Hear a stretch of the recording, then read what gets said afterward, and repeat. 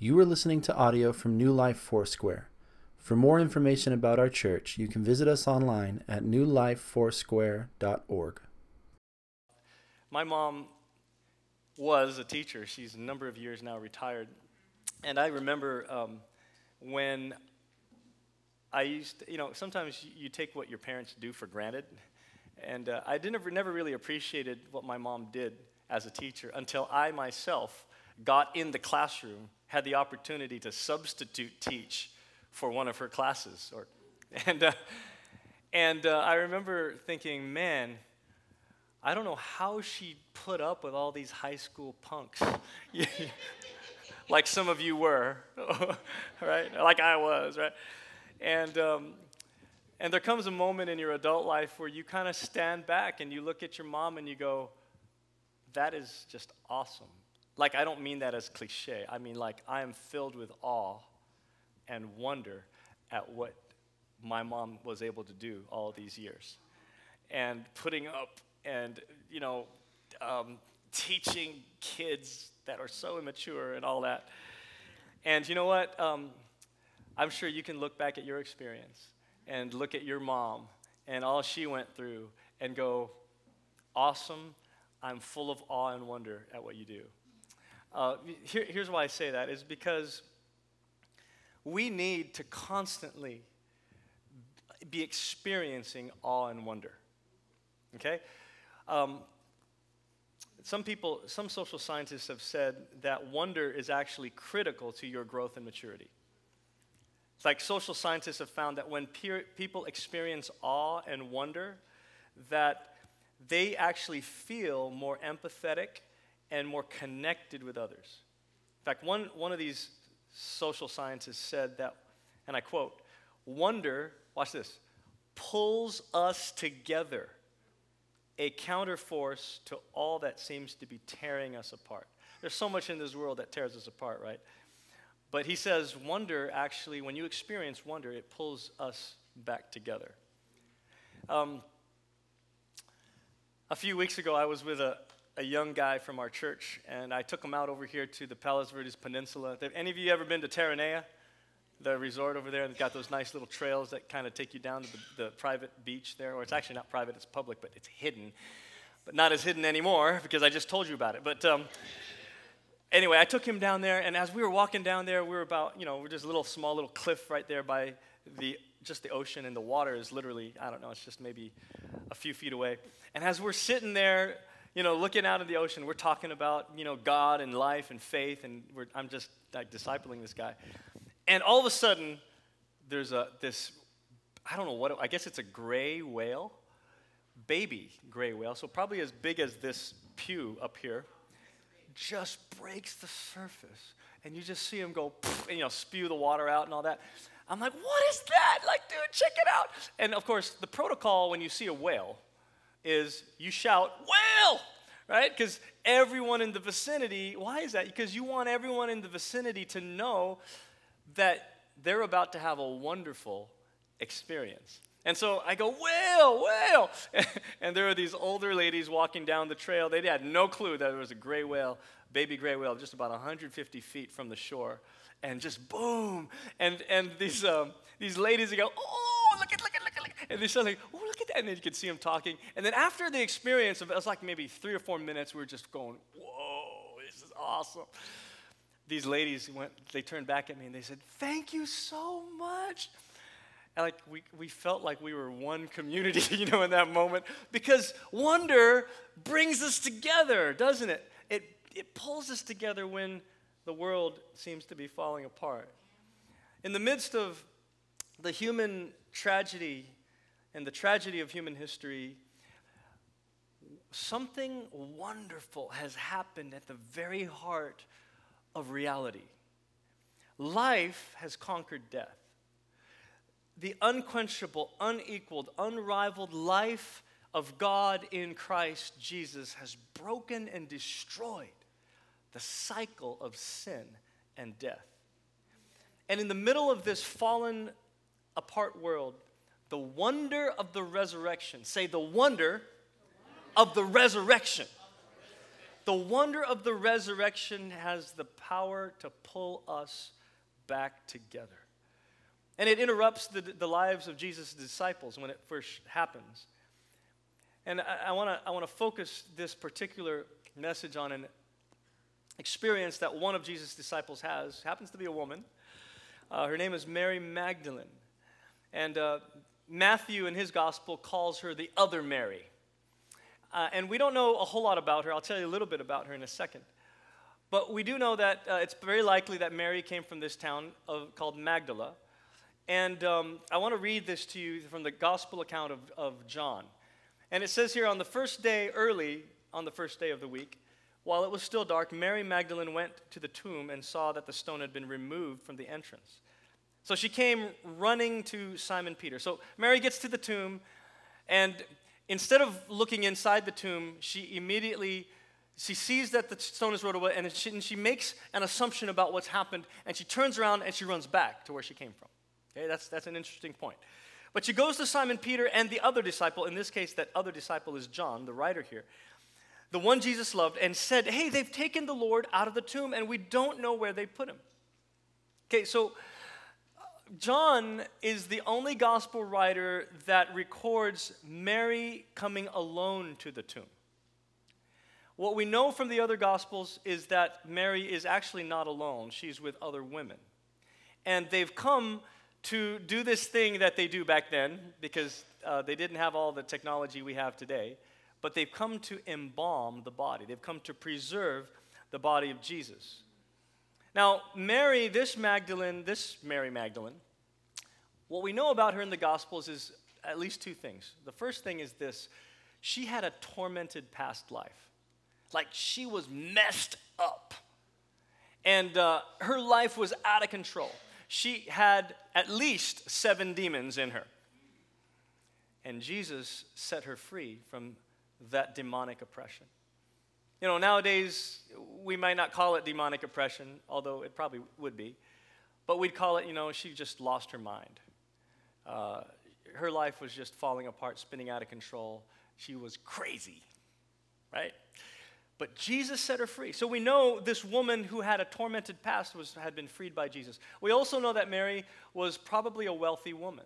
We don't know how she made her money, but she was a woman of considerable means, because her and other women, in response to what Jesus had done in their lives, had committed themselves to support Jesus' ministry financially.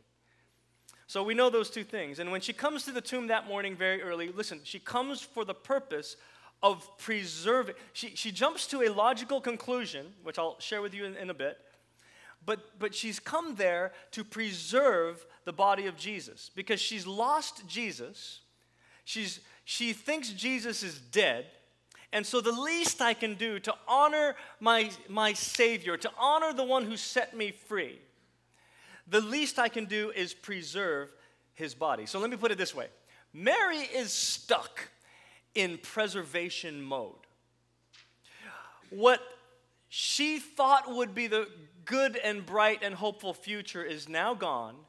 The Messiah is dead. Our hopes of the future he promised us have died as well. And all that is left for me to do is to preserve the past, to maintain all that is left of his remains. Mary's mentality at this point is maintain it, say maintain it, protect it, preserve the past. Listen, no matter what stage of life we're in, we all have this tendency. And it's not inherently bad to want to preserve and maintain something of the past, especially if the past is a good and rewarding thing. It's not wrong to want to preserve and maintain the things that we've been given as a trust in life, right? We need to maintain meaningful relationships. We need to maintain rewarding activities. We need to maintain good disciplines in our life and healthy routines, right? We get that. The problem here is when we misinterpret something that needs, watch this, to be propagated for something that needs to be preserved. In other words, we put all of our efforts into preservation when the thing that we're trying to preserve is actually something that must be propagated or multiplied or reproduced. That makes sense?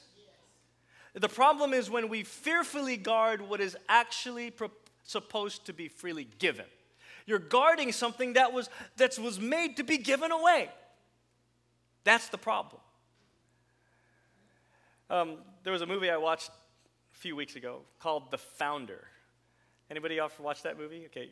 It's a very interesting movie. It's the true-to-life story of how McDonald's got started. Anyone know this story? You guys thought that McDonald's just kind of happened, right? McDonald's actually began in San Bernardino, the very first restaurant. And this is all in the movie, so you can watch it. But I'm going to give you the whole, I'll spoil it for you, right? So that's what I do at this pulpit. I spoil movies for you. McDonald's began by these two brothers, the McDonald brothers, duh. And they came up with an amazing recipe for a burger. But not only did they come up with the main recipe, they figured out how to produce a hamburger, french fries, and milkshake within 30 seconds of the person ordering it. They were the beginning of what we now call fast food. No one understood that concept back then. In fact, back then, I think it was like the 50s in America, right? You would have to drive up. Anyone ever watch Happy Days? Okay, Happy Day. Monday, Tuesday, Happy Day. Oh, my Lord, I can't believe I just remembered that. Hey, right? Those of you who grew up in that era, respect. So back then, you just drove up in your 57 Chevy or whatever it was, and the lady skated out to you, took your order, right? And skated back to the restaurant, and then they brought a tray out, and they put it on the side of your window. And you just sat there and you ate your meal from the side of your car window. That was how it was, okay? And of course, it took super long. They always got your order wrong and all that, right? McDonald brothers would figure out a system. They worked it all out on a tennis court. How to flow in the creation of burgers, french fries, and milkshakes. And they got it down to a science. 30 seconds after your order, they would have your food ready, and it was one of the best tasting burgers. And the fast food concept was then born. Well, these McDonald brothers, the problem they had was they sat on that idea. They tried and experimented with creating other branches of McDonald's, but little setbacks kind of just discouraged them, and they decided, no, we're just going to preserve this little secret that we've got going on right here in San Bernardino. It took another guy by the name of Ray Kroc who saw what they were doing, and he had this vision to see McDonald's franchised all over the country. And so he wasn't the nicest guy. He wasn't the most gracious guy. He was kind of I don't know, maybe you might say he was kind of a con artist. But he had a sincere vision. He saw potential. He saw that McDonald's was not just supposed to be one branch. It was supposed to be multiplied all over the nation and maybe even all over the world. So Ray Kroc, in his own sort of maybe devious kind of way, the long story short was he pulled the rug out from under the McDonald brothers and ended up buying them out so that the McDonald's Corporation was created and he was the sole proprietor. And he made billions, millions, and gave it away. But the point I'm trying to make is that the McDonald brothers missed their opportunity to participate in the larger vision that was inherent within what they had created because they were stuck in preservation mode. They were, here, let me say it this way, they idolized the past. They idolized the past. Okay? It's one thing to remember the past and to remember the good things about the past, but to idolize the past at the expense of vision for the future is not where you want to be. The resurrection challenges this tendency in us to live in the past and even to idolize the past because the resurrection moves us forward and gives us a picture of the God-ordained future. You see? And so I want to tell you this morning, stop trying to preserve and hide what God meant and purposed to be reproduced and propagated and multiplied. What are those things? Your talents, your gifts, your blessings, the things God's given you to steward, the wonderful family life that some of you guys enjoy. All of that was not just meant for you to enjoy and consume. It was meant to be reproduced and multiplied and given away. The resurrection challenges our tendency to take all these good things in our life and to keep it for ourselves and to propagate ourselves and to preserve ourselves. The resurrection says, no, God's future has now come in this present age, and you can live forward into that future by giving your life away. So that's the kingdom. And here's the cool thing. We realize that when we move into a different mode and we start to give away the things that were really meant to be given away, we discover that we're actually preserving it. The best way to preserve something great from the past is to propagate it, is to give it away, is to reproduce it. Because when you sit on it, just like that man with one talent, it goes nowhere. God wants us to steward what we've been given well and to give that stuff away, not to get stuck in the past. I see so many people, especially in church, there's a lot of good things that churches have to preserve, and we need to preserve. And we need to preserve them in ways that are redemptive and meaningful. But I sometimes see something else happen in churches where we cling to certain things of the past, and we do so, it's like those old wineskins. It's like God wants to bring new wine, but he can't pour them into old wineskins. Now, you got to preserve the old wine, right? Because old wine tastes better, but not at the expense of losing the new wine. God wants to bring new wine into your life. I'm not talking literally, okay? Figuratively speaking, God wants to bring some freshness, the fresh move of his Spirit in your life. In our church, he wants to bring a fresh move. But in order to receive that fresh move, we've got to remember the past in the right way. We can't idolize what has already happened and what is done. We remember it in a good way. We honor the good parts and redemptive parts of it, and then we prepare ourselves like new wineskins to receive the fresh wind of the Spirit, the fresh wine of God's outpouring. I'm looking at you young people sitting here in the pew, and it reminds me of when I was your age. I experienced a fresh move of God when I was 16 years old. How old are you? 16? Anyone 16 in that? Okay. So I want to say the Holy Spirit is pouring himself out even today, as messed up as our youth culture can be. And you know it because you go to high school. He's nodding at me. There's a fresh outpouring of the Spirit of God that he wants to pour out on you guys.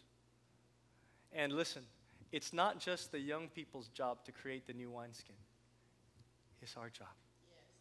It's our job to build the new wineskin, to remember the past in a good way, but to not idolize it, and to say, God, what new thing do we need to make room for in the life of our congregation so that the fresh outpouring of the Spirit can happen on the young people and on the women and on the men and on the older people as well.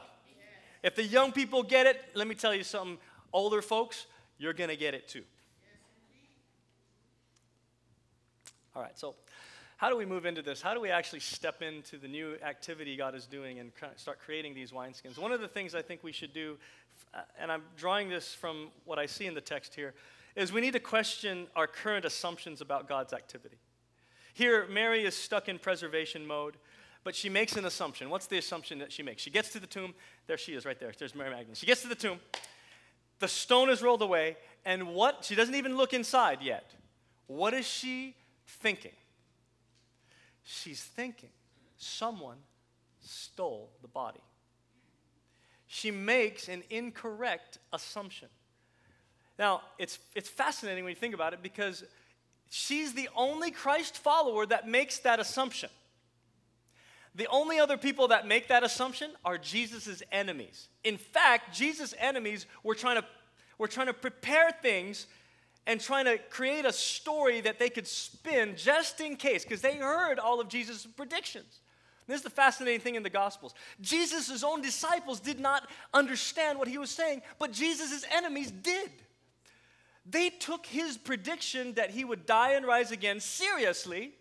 And when the Pharisees and the Sadducees and all these rulers of the religious establishment got together after Jesus had been crucified, they got together and they said, listen, we remember he predicted he would rise again. We don't think that's actually going to happen. What we think is going to happen is Jesus' disciples are going to steal the body. So they told the Roman guards, listen, we're going to put you guys, you better stand guard. You better make sure nobody steals the body. Well, guess what happened? Jesus rose again. Roman guards wet their pants. They were scared, and they ran back going, I don't know what happened. The angel, the stone was all the way, the light. We were freaking out. And then what did the religious leaders tell them to say? They said, okay, calm down. Here's the story you're going to spin. You're going to say, when they asked you what happened, that Jesus' disciples came during the night while you were sleeping, and they stole the body. And we're going to circulate that false narrative all throughout this society. Mary, interestingly enough, was thinking the same thing. In fact, she was probably thinking it from a more personal standpoint. She was thinking, I knew Jesus. I was so devoted to Jesus, somebody stole him away from me. For Mary, it was personal. Have anyone here ever been robbed? Don't raise your hand. It sucks to be robbed. We've lived in Los Angeles, Cerritos, Norwalk, and Palos Verdes. And at three of four of those locations, we've, as a family, have been burglarized. It don't matter where you live. It's possible anywhere you go, all right? So don't believe that whole thing of safety if you think you're in a safe neighborhood. Happens everywhere. But man, it sucks to be robbed.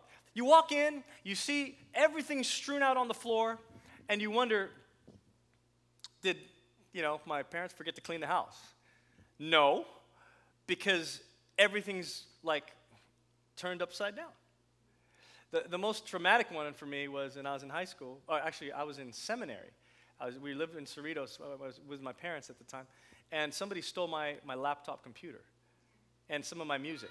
That was all they took, my laptop computer and some of my music. I don't know what they wanted with it, but I was so angry because on that laptop computer were all my final projects for that quarter. And you know how that feels. I had been working on this for 10 weeks, and I was about to turn it in, and on the weekend, before all those papers were due, they stole my computer. I was raging inside. I got depressed. I went through all the stages of grief because I lost something. It sucks to be robbed. I wonder if Mary felt that way about Jesus' body being gone. She felt violated. She felt downcast. She felt despondent, distressed, discouraged, on the edge of despair. But watch this. Isn't it interesting how you can have all these negative feelings based on a wrong assumption? She built those feelings. Don't believe and trust every negative feeling that you have, folks. Because those feelings are based on the way you're thinking. You can write that one down. When you have these assumptions and thoughts spinning in your head, there's certain feelings that'll come up based on those. So what you got to do when you're experiencing negative emotions is, first of all, don't deny the emotions, right? Feel the feeling. But then ask yourself, what thoughts am I believing that are driving these feelings? And then test the thought, right? We do this, I think, with God, especially with God. I have a friend who in the past would tell me, I think I've shared this before, but it's comical to me now when I think about it. It was sad back then when I'd hear him say it. But he'd sometimes just be venting it to me, and he would say things like, I'm cursed, Pastor. I'm like, why are you cursed, man? Why are you cursed? He's like, I'm cursed because I'm married to this woman. That's what he would say, in so many words. Okay, I'm paraphrasing. But then he would tell me, whatever. She nags me. She criticizes me all the time. You know, she makes me do, it's like she sabotages decisions that I make and try to be the man of the house, but I can't be because she's always doing this and undercutting me and, you know, talking bad about me to the kids and all that. I am cursed. All right, let's leave that arena and let's put it in a different arena.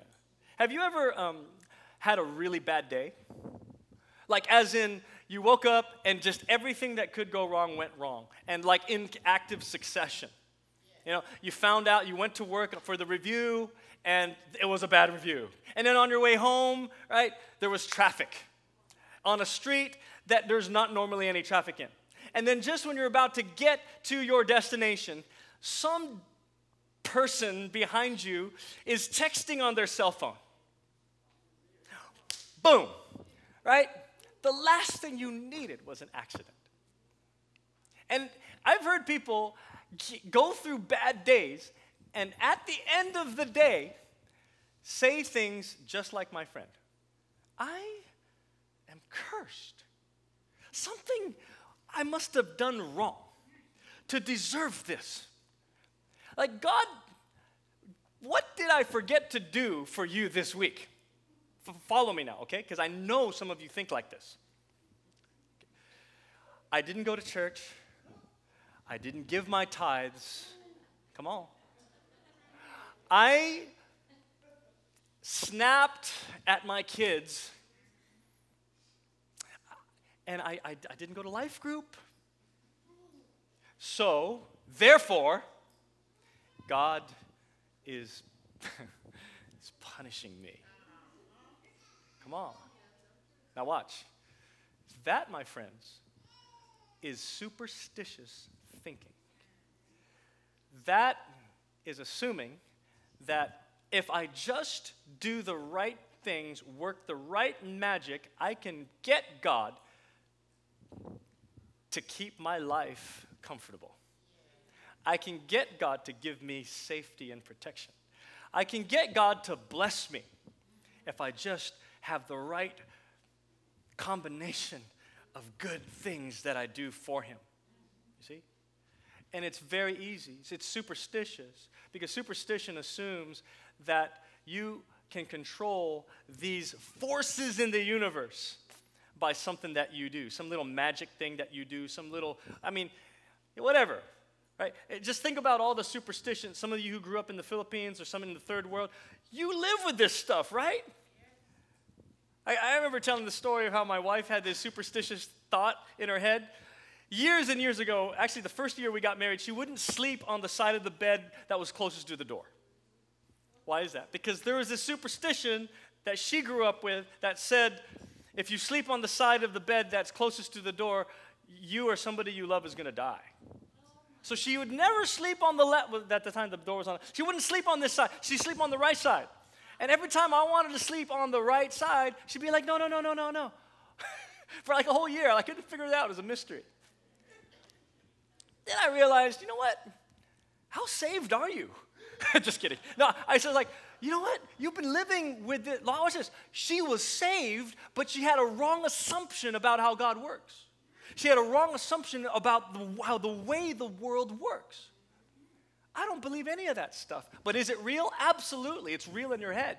And the enemy takes advantage of it and puts fear into your life. If I don't pay my tithes, if I don't go to life group, if I don't do this, I'm going to get cursed. Or let's do a softer word, I'm going to get punished by God. I'm not going to get blessed. Superstitious thinking. Stop it. God is not cursing you. God became a curse for you. On the cross, I like what Pastor John said about it in one of his writings. He said, God out-cursed the curse on the cross. He out-cursed every curse. So you're not cursed. My Bible says you're actually blessed. We have every spiritual blessing in Christ in the heavenly realm, says Ephesians 1. So you can live like you are a child of blessing, even when it seems like things aren't going your way. Don't interpret it that God is somehow punishing you. God loves you. God wants to teach you something. God is looking for you to seek Him in those mysterious moments of life when you're wondering, what did I do to cause that to happen? Maybe you did nothing. Did you know sometimes bad things happen even when you obey God? We want to treat God like a big vending machine in the sky. It doesn't work like that. He will not be manipulated. He will not be controlled like that. He is wild, and he is free, and he is good. We respect this holy God, and we say, what is it you want? And this holy God has come in Christ and has invaded our present day with a future blessing called the resurrection that should cause us to drop our jaws in wonder and go, what does this mean now? I'll tell you what the resurrection means for some of you, and I think this is for some of you in the room. It means you don't have to fear death anymore. You know, the early Christians, they were marked by their fearlessness in the face of extreme suffering and death itself. The early Christians, during the plague, what we came to know eventually as the bubonic plague, when hundreds and thousands of people were dying in Rome, in the Roman society, the early Christians were the ones taking care of the sick. Why? Because they didn't fear death. Let me tell you something. If you don't fear death, you don't have to fear anything else in this life. I don't know where I'm going with this, but I guess I'm trying to say it's dangerous ground when you have false assumptions about God's activity and you begin to entertain negative feelings that come from those assumptions. Mary, I think, is there. And so I want you to see this as I kind of close this up. Not only does the resurrection challenge our false assumptions about God's activity, but let me show you this. The disciples went back to where they were staying. Mary stood outside the tomb crying. So the disciples went back. Mary didn't even look in the tomb. She was living under this false assumption that Jesus' body had been stolen. She was weeping and experiencing grief because of this false assumption. Then she bent over to look in the tomb and saw two angels in white seated where Jesus' body had been, one at the head, the other at the foot. And they asked her, "Woman, why are you crying?" And then she said, well, here's the false assumption. They've taken my Lord away, and I don't know where they've put him. At this, so somewhere in that moment of answering the question, she realizes or feels that somebody is behind her. She turns around, and she sees Jesus, but she didn't know it was Jesus. And then Jesus asked her the same question. "Woman, why are you crying? Who is it you're looking for?"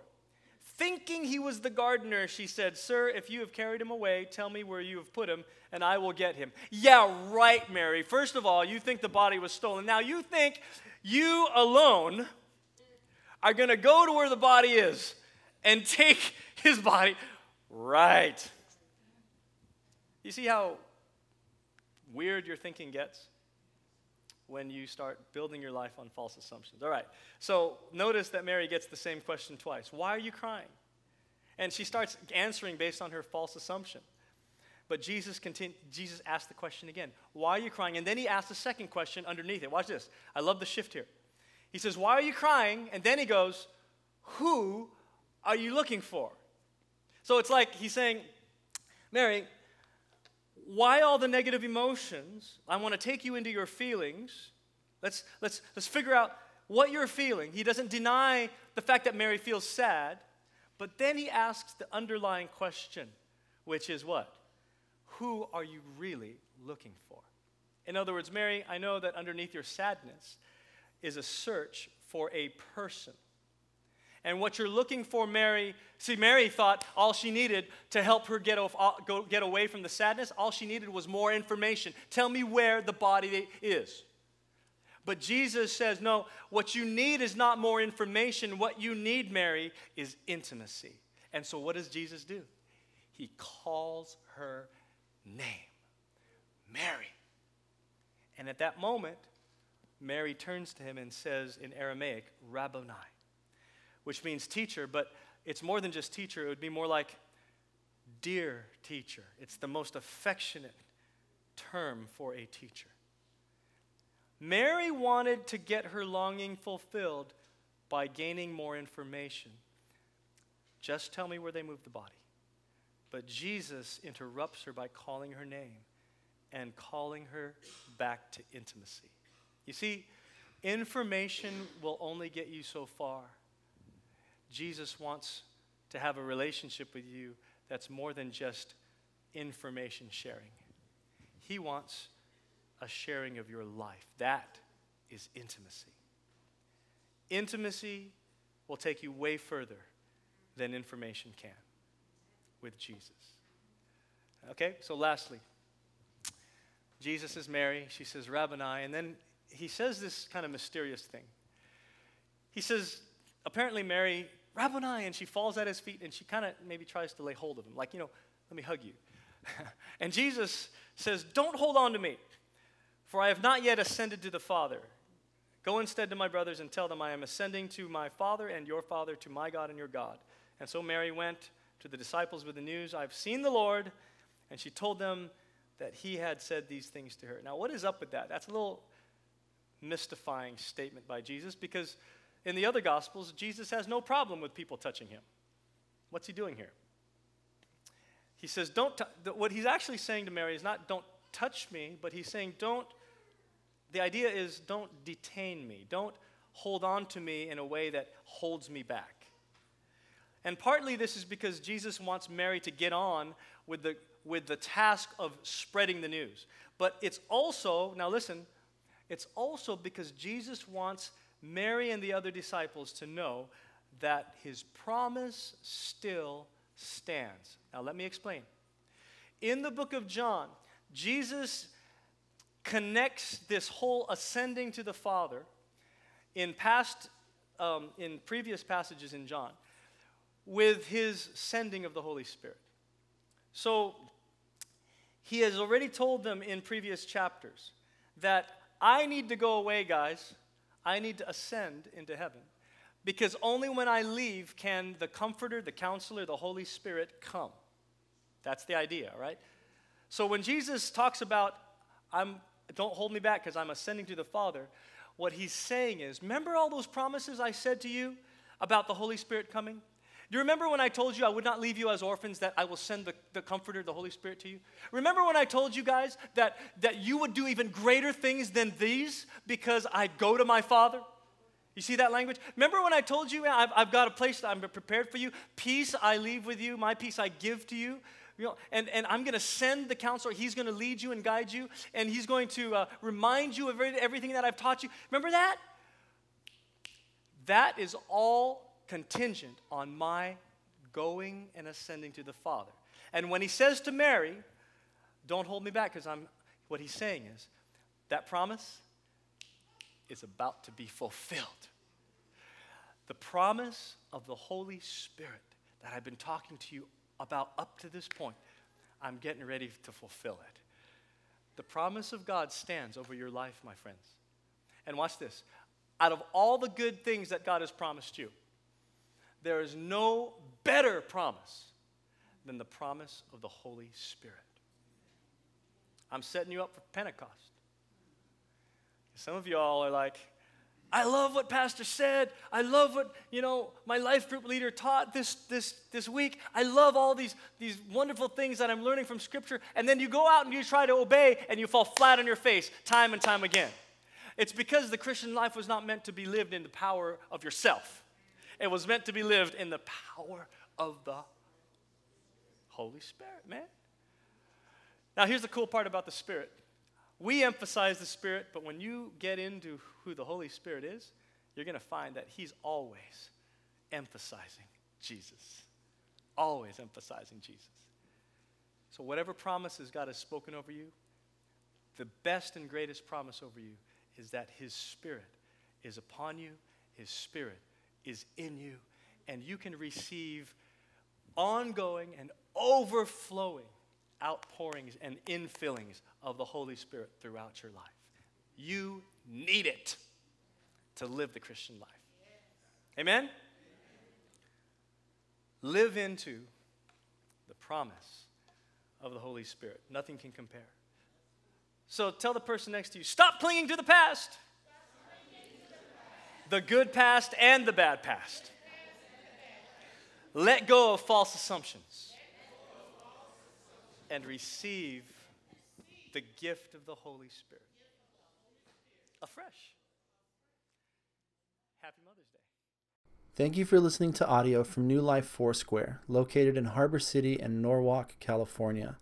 Feel free to make copies of this audio to share with others, but please do not charge for those copies or change the content in any way without permission. For more information, you can visit us online at newlifefoursquare.org.